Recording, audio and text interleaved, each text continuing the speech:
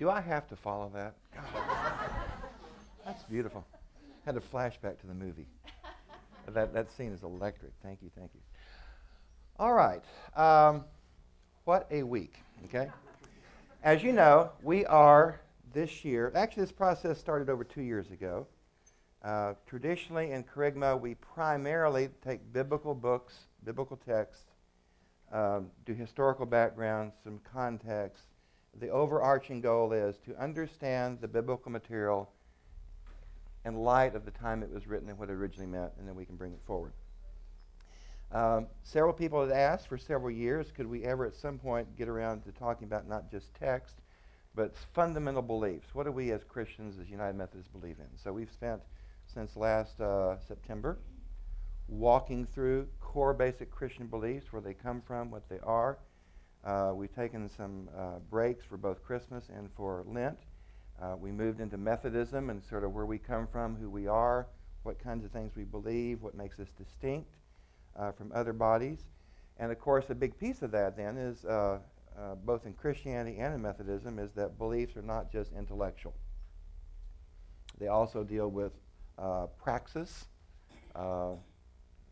living your life in the world, and which embroils us in issues. Which means that this topic was slated for this week 2 years ago. And of all weeks to land. Who would have known the vice president last Sunday afternoon would open Pandora's box? Who would have guessed the President of the United States would be the first president in history to openly go on record as making this statement that he made? And of course, you may know Mitt Romney last night, or yesterday at a college, made the statement. Of course, he was in sort of foreign territory where he was anyway, because he was at a place that believes that Mormonism is a cult. But he went on record saying that he defines marriage as between a man and a woman. So today we're dealing with the issue, the social principle issues on sexuality, which throws us right in the middle of a national debate, social debate, as well as a religious debate. So, one respect, it couldn't have come at a better week. This is part of what is called the culture wars. You know it's a lively debate, and we do not have consensus on this as a nation, as a people, as a culture. Things flying around. So, we're going to back up just for a second. I'm going to assume you were not here last week. I'm going to give you the 1 or 2 minute version, okay? Because context is everything. There is a larger context. It is easy to take something like the Methodist social principles, flip, flip, flip, and find a statement, and then to read it out of context, okay? And I would be willing to bet that the basic statements that are there on controversial issues will surprise no one in this room. We know what those issues are already. But there is a larger context. Last week we did that. We kind of looked at it as a whole. We began by placing them context, both our faith as Christians, our faith as Methodists. As Christians, and this goes back to Judaism, Judaism was renowned in the ancient world, and this bothered the Romans. They couldn't figure it out, in that Judaism connected their relationship with God to their relationship with other people. And so you have the 10 Commandments, one tablet with God, one tablet with people. You've got Jesus affirming that. What's the great commandment? Love the Lord your God, love your neighbors yourself. So this whole linkage of our faith, our relationship to social praxis, to the issues of the day out there, that goes way, way back to the very beginning. Methodism, born in the heart of the Industrial Revolution in England in a very, very difficult time from day one. I was doing some more reading on this week. The group that Wesley first joined, that his brother actually started before him, was already visiting people in debtors' prisons, was already going out and doing stuff with the poor before John Wesley even joined it. So that the Methodists became a part of that. Last week we looked at 2 of the preliminary statements of the social principles. There's the preface and there's the preamble. They both make critically important statements that frame what we're going to look at today and for the next 2 weeks. So I just want to remind us, because the purpose of those statements is to help us understand and have a context for the statements that are made. Preface. It says flat out that the statements in the social principles are not church law. Belief in God, church law. Belief in Jesus, church law. The statements and the social principles, not church law. They are not binding. You do not have to agree with them. Many, many United Methodists would disagree with any statement, well, most of the statements that are in there. That's not their purpose. Their purpose is different. Their purpose is stated in the preface in this way. They are a call to faithfulness. So the issue is not do I agree or disagree with this statement. The issue is meant to stimulate you, which it does. And it does it well. They're intended to be instructive and persuasive in the best of the prophetic spirit. And then here it comes. The social principles are a call to all members of the United Methodist Church, prayerful, studied dialogue of faith and practice. So these statements are not saying to you, you should agree with them. They're saying, think about it. Struggle with it. These are profound issues. The preamble then reminds us, with these words, we pledge to continue to be in respectful conversation. That broke down at General Conference a couple weeks ago a little bit. With those with whom we may differ. And let's be honest, when you really, really differ about stuff you care about a lot, respectful conversation is hard. Okay? It's hard to listen to the other when the other does not have the position that you hold dear. To explore the sources of our differences, to honor the sacred worth of all persons. The person who disagrees with you is not your enemy. They just disagree with you. As we continue to seek the mind of Christ and to do the will of God and everything. That's an ongoing kind of thing. We don't, there may be some of us who think we know the mind of Christ. But I think that the observation here is that that's an ongoing process. I understand the mind of Christ as best I can at this point, but I need to be open to the fact that may develop. So, in the issue of sexuality, it's not just the issue of homosexuality. There's a cluster of issues. We'll deal with homosexuality at the end. But even at the beginning issues, the language is important in frames. It begins with a global statement about sexuality, human sexuality in toto. We affirm that sexuality is God's good gift to all persons. That's a very comprehensive, sweeping statement. All persons have been given the gift by God of their sexuality. We call everyone to responsible stewardship of this sacred gift, which implies that it can be used irresponsibly. Anybody who survived college knows that. Although all persons are sexual beings, whether or not they're married, and here it comes, sexual relations are affirmed, and several key things, only with the covenant of monogamous, heterosexual marriage. All three of those words are in there. So even before we get to the key statement we're going to look at later, this general statement, the General Conference says, covenant relationship, monogamous, heterosexual, and marriage. And I would say the last word, marriage, is probably as controversial as the one before it, which essentially says outside the covenant of marriage, we don't affirm sexual relations, which would come as a surprise to a lot of people. All persons, regardless of age, gender, marital status, or sexual orientation, are entitled to have their human and civil rights ensured and to be protected against violence. It's a basic, fundamental human right, no matter what we may think about the particular issue.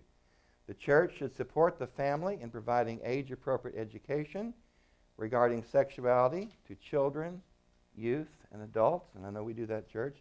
And then right behind this comes a bombshell. Marriage, we affirm the sanctity of the covenant marriage that is expressed in love, mutual respect, personal commitment between, by the way, this was added fairly recently, a man and a woman. You've noticed in the cultural discussion, this language, and a man and a woman, has been added. And at some point after 1972, it was added to this statement as well. We believe that God's blessings rest upon such marriage, whether or not there are children of that union, which would make us distinctly different from some religious groups which see that marriage is primarily for procreation. We do not necessarily believe that. That's included, but it's not all. We reject social norms that assume different standards for women than for men in marriage. Within our church, that's not real controversial right now, but there have been times. 1970s, Barbara is a student over at Perkins. There's 500 students. There are 5 women. She's sent to the First Church as an associate pastor, only to find out that the church did not want her, that the senior pastor pulled a quickie and slipped her in, you know. She was appointed later to another church as the senior pastor. They did not want her. And Scripture got quoted to her about, you know, Apostle Paul, I do not give permission for a woman to teach a man, and all that kind of stuff we know. Here we have clear, since 1954, the Methodist Church has stood different than that. We support laws in civil society that define marriage as the union of one man and one woman. There it is again. Okay. That was added recently. Springs off the issue of divorce. God's plan for a lifelong faithful marriage. The church must be on the forefront of premarital, marital, postmarital counseling in order to create and preserve strong marriages. So the core value is we value marriage, and we would do everything in our power before, during, and after to help it to survive. In a culture, what's the divorce rate? I've heard 50. I hadn't heard 70. Is that in some groups and some areas? Sure, yeah.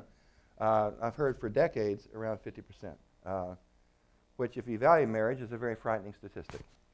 However, when the married couple is estranged beyond reconciliation, even after thoughtful consideration and counsel, divorce is a regrettable alternative in the midst of brokenness.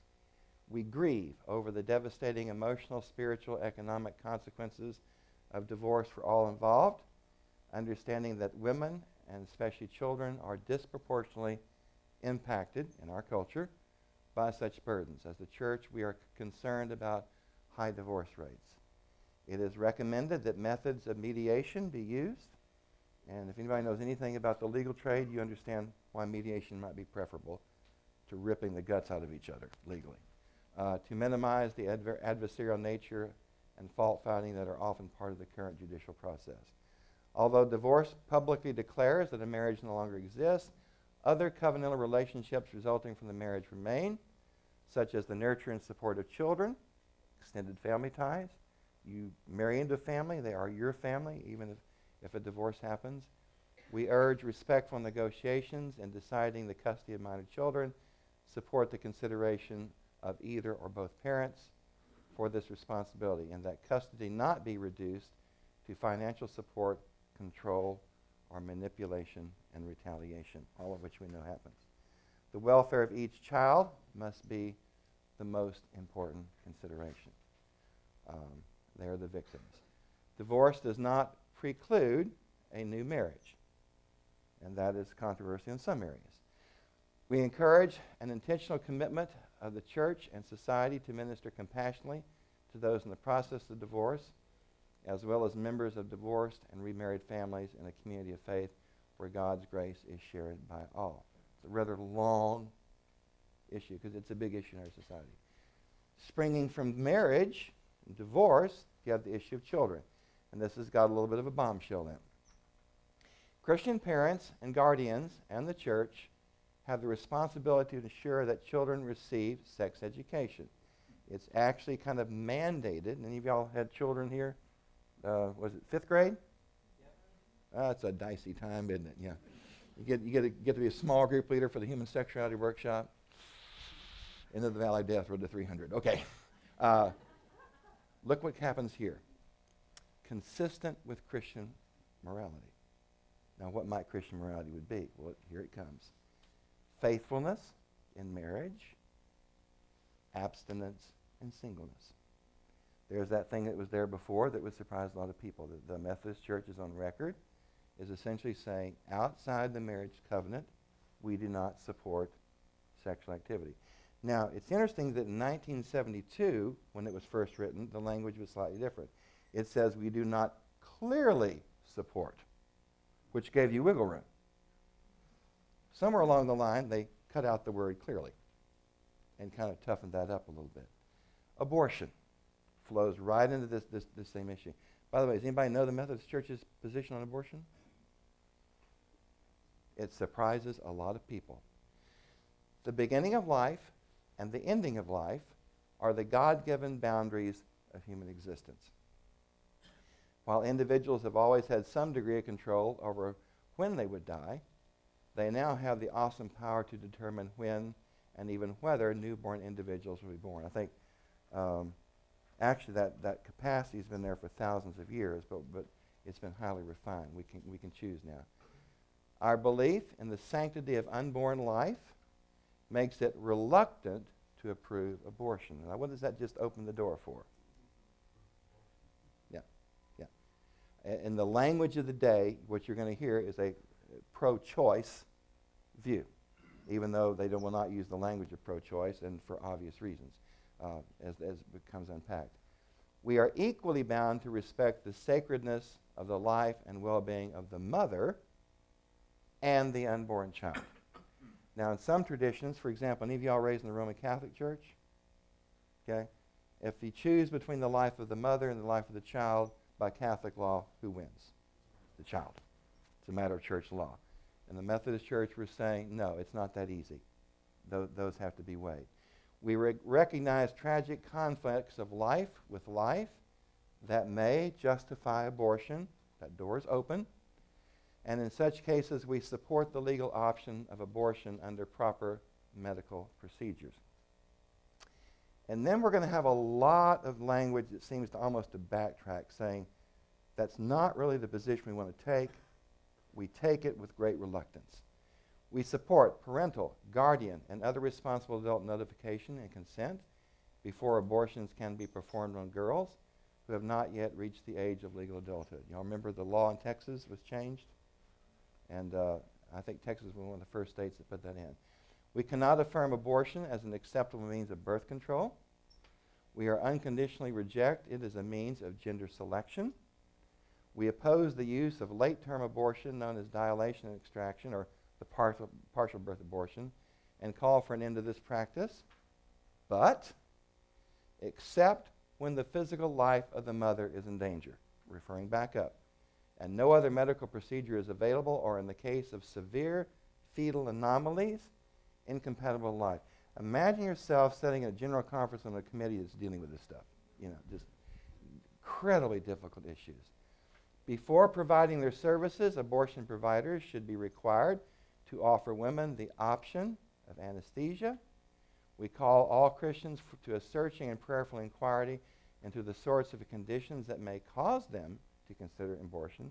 In a perfect world, you would never get here if you could work backwards and solve the issue up front. The church shall offer ministries to reduce unintended pregnancies.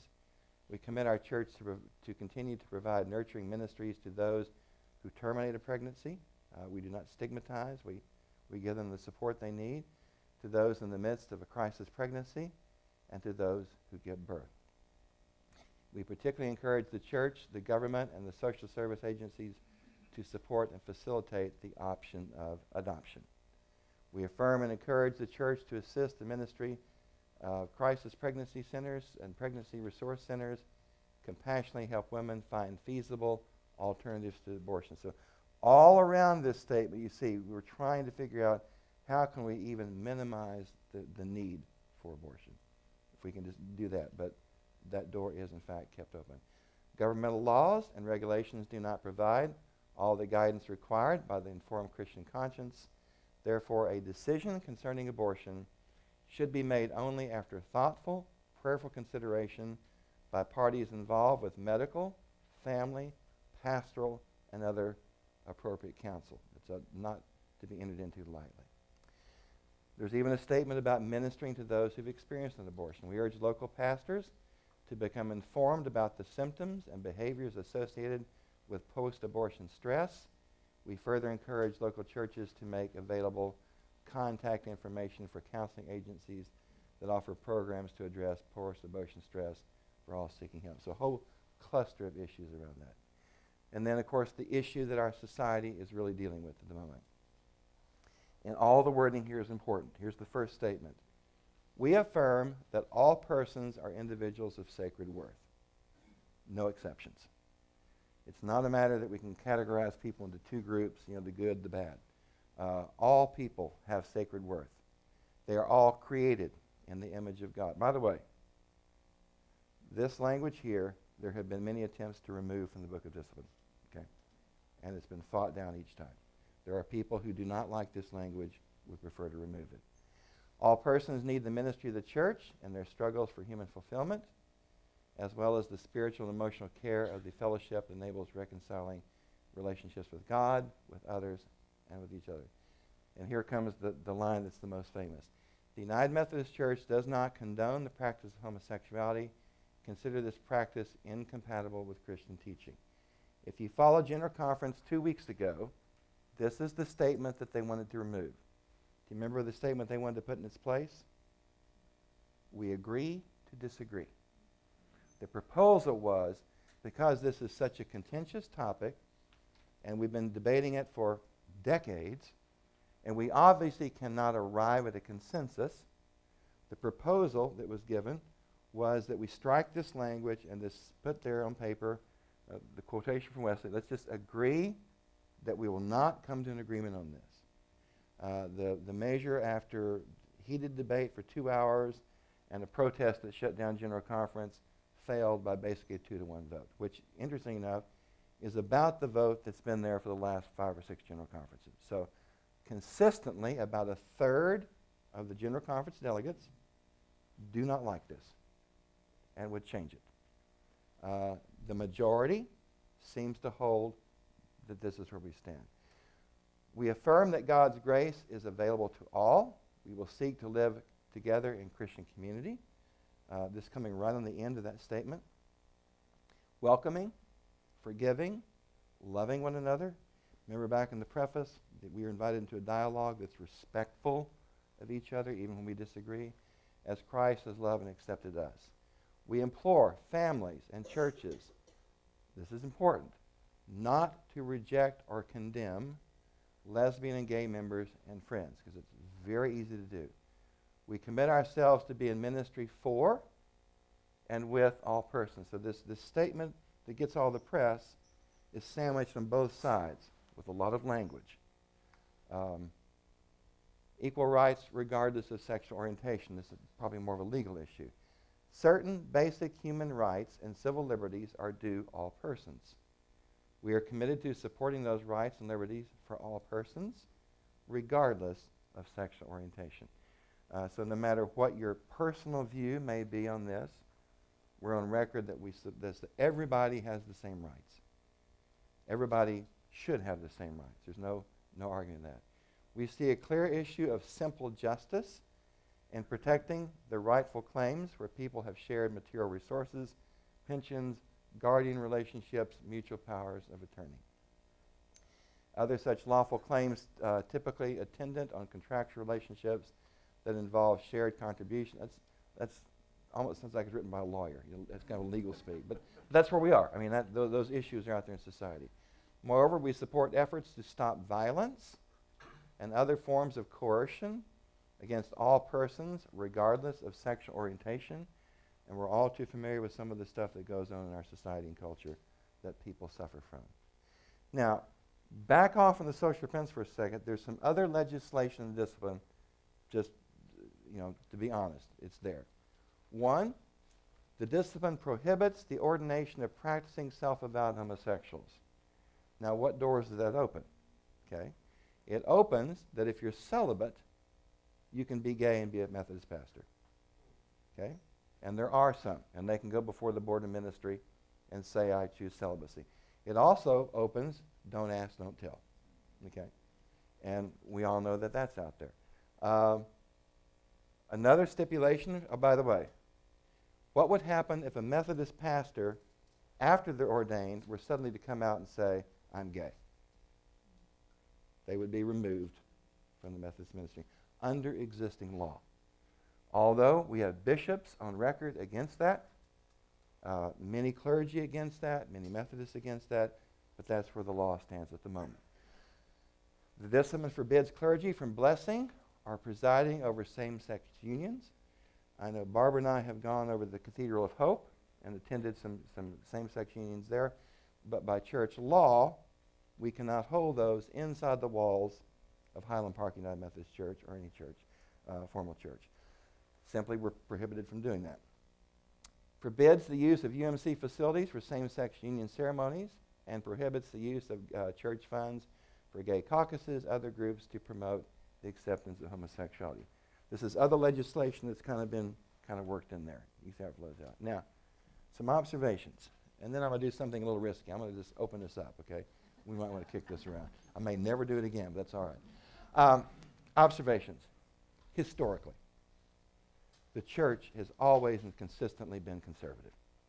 Just the nature of religion. It's the nature of the beast. There always are within the church the prophetic forces who will go out on a limb. There are Christians and Methodists who marched with Martin Luther King. But there were more people who shook their heads and just couldn't understand that at all. Okay? It's just the nature of the beast. That's part of our Jewish heritage. It goes back to the very, very beginning. On the other hand, and just to be honest about this, positions on social issues can be culturally conditioned.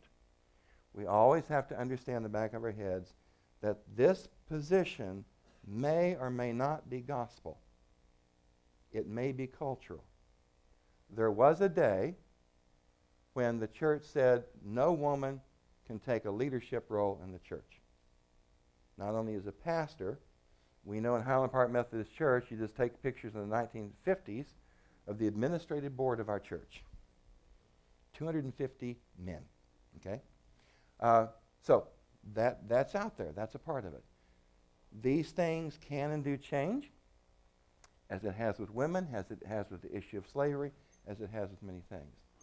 Currently, we're in the midst of this huge debate, nationally, politically, culturally, and religiously. And if my perception, you may have a different one, is that there's trends in both directions. On the one hand, you have leaders like Obama who will go on record. We have polls that say increasingly the number of people in the United States who openly accept homosexuality and basically affirm that there should not even be an issue, it should all be the same. That number is steadily increasing. Did you see the news Friday? 60-40. 60% of the people in the United States basically would advocate that this should not even be an issue. Trends in the other directions. 2/3 of the states have passed in the last 2 years laws outlawing homosexuality and defining marriage as between a man and a woman. So the trends are going both ways. It's that cultural. We're not immune to that. The same people who make up the citizenship of the United States also make up the membership of our church. So that's just the reality of it. Some degree, we're always going to reflect the culture. Now, this is just based on some recent conversations. Realistically, no matter what your viewpoint is, it is unlikely and increasingly unlikely that the current positions taken by the Methodist Church are going to change, okay, for a couple of reasons. One, the last several general conferences, what have we seen? We've seen a tightening of the language, okay, over the last probably 5-6 general conferences. Not a radical shift, but a tightening of the language, more and more conservative. But here's the big one. The Methodist Church is not a United States church. It is a global church. And the Methodist Church in the United States is what? Shrinking. The Methodist Church globally is growing. 1/3 of the delegates at this general conference were from outside the United States. And just know this. Outside Europe and the United States, the rest of the planet is substantially more conservative. Okay? So the more the church reflects a global community, the more the church is going to swing toward being conservative. That says that the chances of this being, I think that's probably one of the reasons that there was such a huge fight at this last general conference, because I think some people realized it's now or never, at least in the foreseeable future. And that trend, as far as we can tell, is going to continue. Now, that, I think, should drive us back full circle to the intent of the social principles to start with. Remind ourselves, it's not law, okay? It's not something that you have to agree with. It is, however, an invitation to dialogue, to reflection, to growth, seeking God's will. And for me, seeking God's will, I have to admit that maybe I might be wrong. and I have to listen to alternative voices and be open to that possibility. And these issues are extreme, and there are, as far as I can tell, there is no issue more controversial than the issue in our society at this point. And there is not a consensus on it. These positions don't have to be yours. They are, however, the positions the church has taken. It is where we stand, even as it is an invitation for us to chat. Now, next week, we're just going to take some other issues, and some of these maybe not quite as controversial, but some of them might even hit closer to home for some of us. So we have a little bit of time. We do this occasionally. I'm just thoughts? Yes. I wasn't sure on what you said. As an ordained United Methodist minister, can you go to the Cathedral of Hope and perform same-sex marriage? No. I can go to the Cathedral of Hope and as a worshipant, just basically be there. But no, if I were to participate in a same-sex union or marriage, charges would be filed against me. I'd be brought to trial, and I would lose my credentials as a Methodist minister. And I would be, the term is stripped of your credentials. That's the law. Do the social principles ever address baptism of a child that's been adopted by a homosexual couple, and they want the child baptized? Is it in the Methodist Church? That's a good question. I don't know. I know that we had over at Lover's Lane Methodist Church, some of you all remember there was the incident on Christmas Eve. That there was a big brouhaha over there. Nothing that I know of would prohibit the baptism of a child of a gay couple. Matter of fact, I know it's been done in this church on multiple occasions. Okay, I can't even conceive of how that would be an issue. Yeah.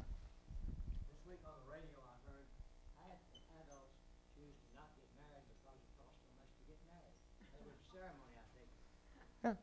Well, that's another stat that's out there. Marriage is becoming an option. And it's becoming an option for a variety of reasons for a decreasing number of people. The number of children that are born outside of marriage of any type, is huge. Okay. Matter of fact, we are moving towards half the children in America being born where there is no couple of any structure whatsoever. And that, that's another societal issue we struggle with. Yeah. In the past, having multiple wives was culturally acceptable. Is monogamy cultural or scriptural? Mm-hmm. Cultural. I couldn't think of anything scriptural. Yeah. Within the Old Testament, clearly, polygamy, multiple wives, was the standard.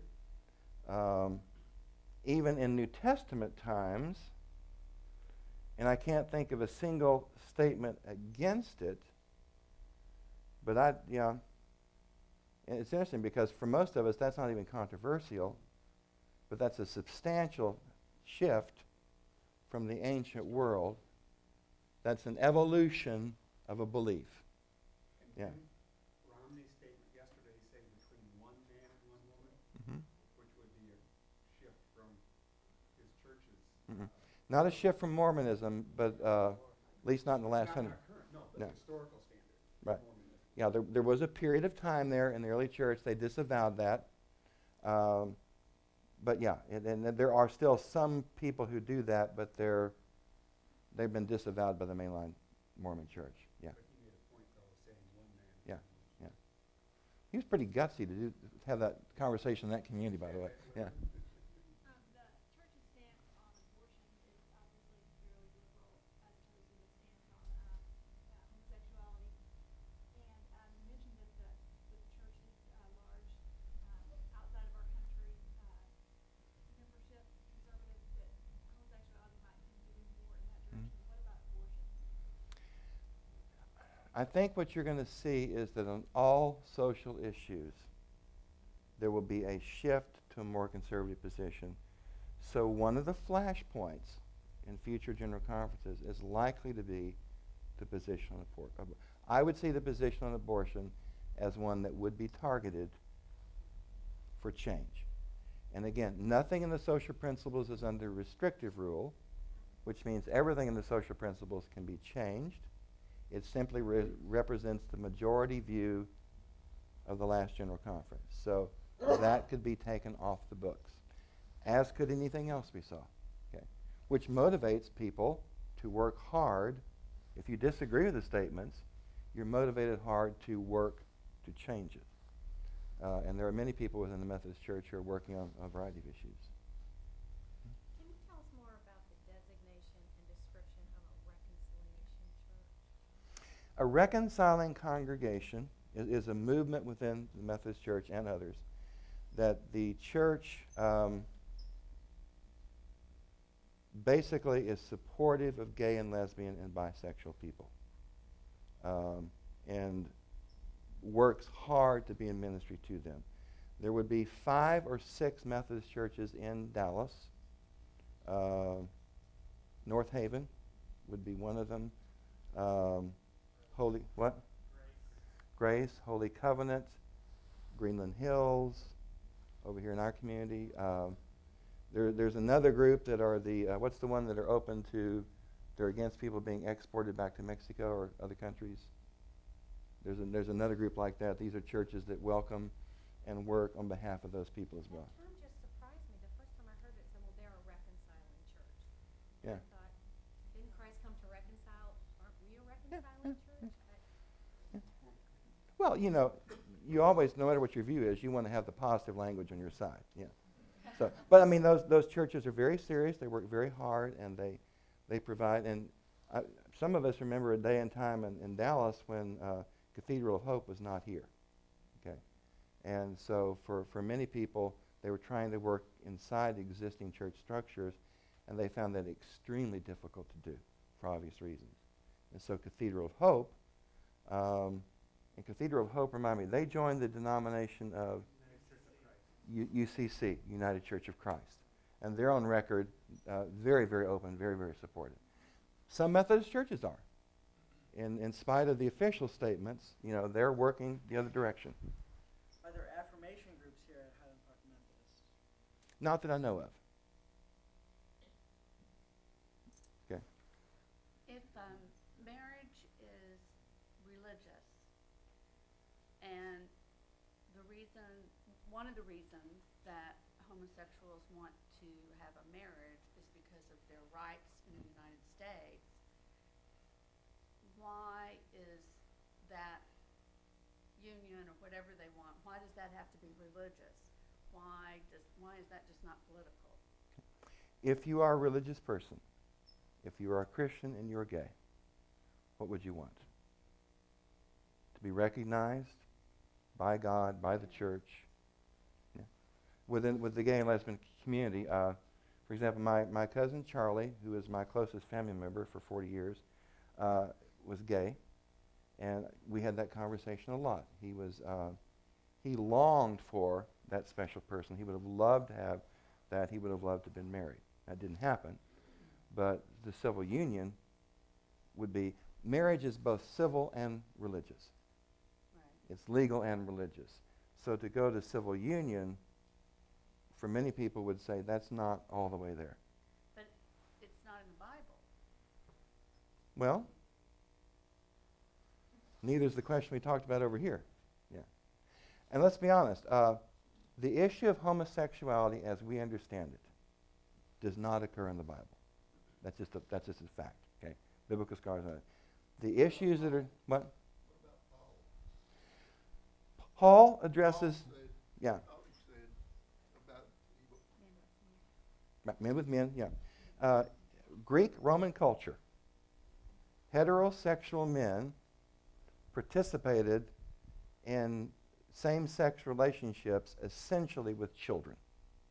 Okay, this was part of the culture of the day, and Paul was aghast at that.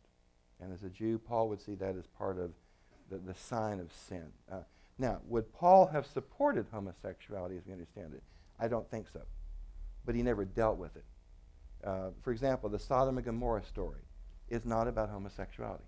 Okay, that has to do with some other issues. Yeah, Nobody seems to be appalled by the fact that Lot offered his daughters to a crowd to be gang raped, you know, and the issues there. So sometimes people jump to scriptures, but if we understand scripture in its full context, most biblical scholars would say, as we understand it, two people, same gender, committed relationship, never arises in the Bible.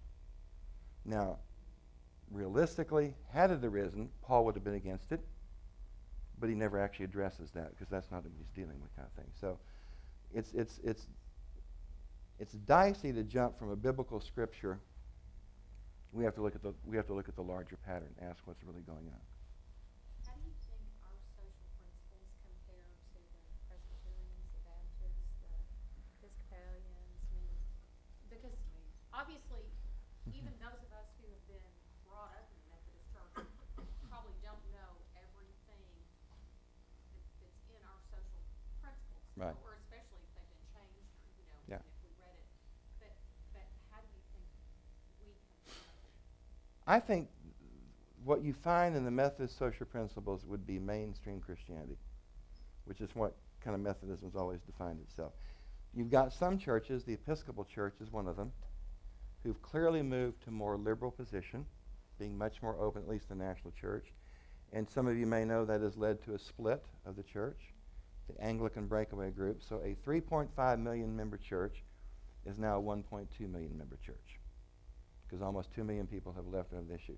We remember the issue of Highland Park Pres that broke away and formed PCPC.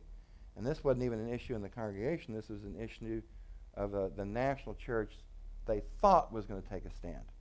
It was actually a preliminary committee report that never even got out.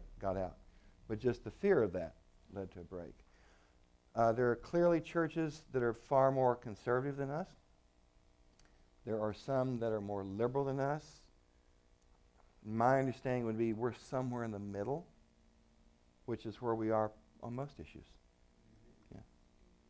What's that? Yeah, via media. Yeah. If the social principles, as they stated, are not law, then why was it such an issue to disagree over the issue of we will agree to disagree? Because these are highly, highly volatile issues. If you are against it, you would see this as an eroding of foundational Christian principles. If you're on the other side, you would see this as a common sense kind of move. It's who we are anyway as Methodists. We don't agree, let's just be honest about it. And then you get in highly conflicted environments where you get real polarized and the rhetoric gets higher and higher and higher, which is why I think we see some of the language in here that, respecting the other, seeing their sacred worth, they are a child of God. That's very, very important, even when we disagree. This is the flashpoint issue, but you put three of us together, we're going to have three positions on almost any issue you can think about. That's reality, if you push it far enough. Yes? Perkins School of Theology was Methodist, Mm-hmm. and so Rumor has it. all these stands on social principles would be exactly what they would support. Well, yeah, it would be two answers. Typical Methodist, okay. Perkins School of Theology is one of the 13 United Methodist seminaries. So these are the official views of the Methodist Church, which means that we all stand under them, whether we disagree with them or not. The Methodists, if you were studying them over there, you'd be studying this as the principles. Doesn't mean you have to agree with them, but that's what they are. Now, I will guarantee you that many professors over there would violently disagree with this, that, or the other, and this one in particular. But they are the position at this time. And so they may be working at a reconciling congregation. They may be working in some type of a movement to try to see if we can educate, if we can change, you go to general conference and stuff. Yeah. But yes, Methodist is. My standard of reference has always been, what would Jesus have said about this? So I'd like to ask you to tell us what you think Jesus would have said about homosexuality. I don't know anything. Well, I'll be honest. Zip, not a zero. And as a matter of fact, that's a standard joke out there. I stand with Jesus on the issue of homosexuality, which is to say, nothing. Yeah. That issue simply never came up and would likely not to come up in the culture he was a part of. If you were gay, I would imagine you'd be so far underground, because what was the Old Testament law? Death penalty. Yeah. The statement earlier about multiple wives in the Mormon church, that was economically and politically driven because Utah wanted to come in the United States, and that was the only way they were going to get in. Yeah. Anyway, yeah, we don't solve any of these, but we will continue next week, and you're going to be surprised by a couple of these. Meanwhile, our closing hymn is? Help us accept each other. Lord! Whether you know it or not, it's a good hymn. We stand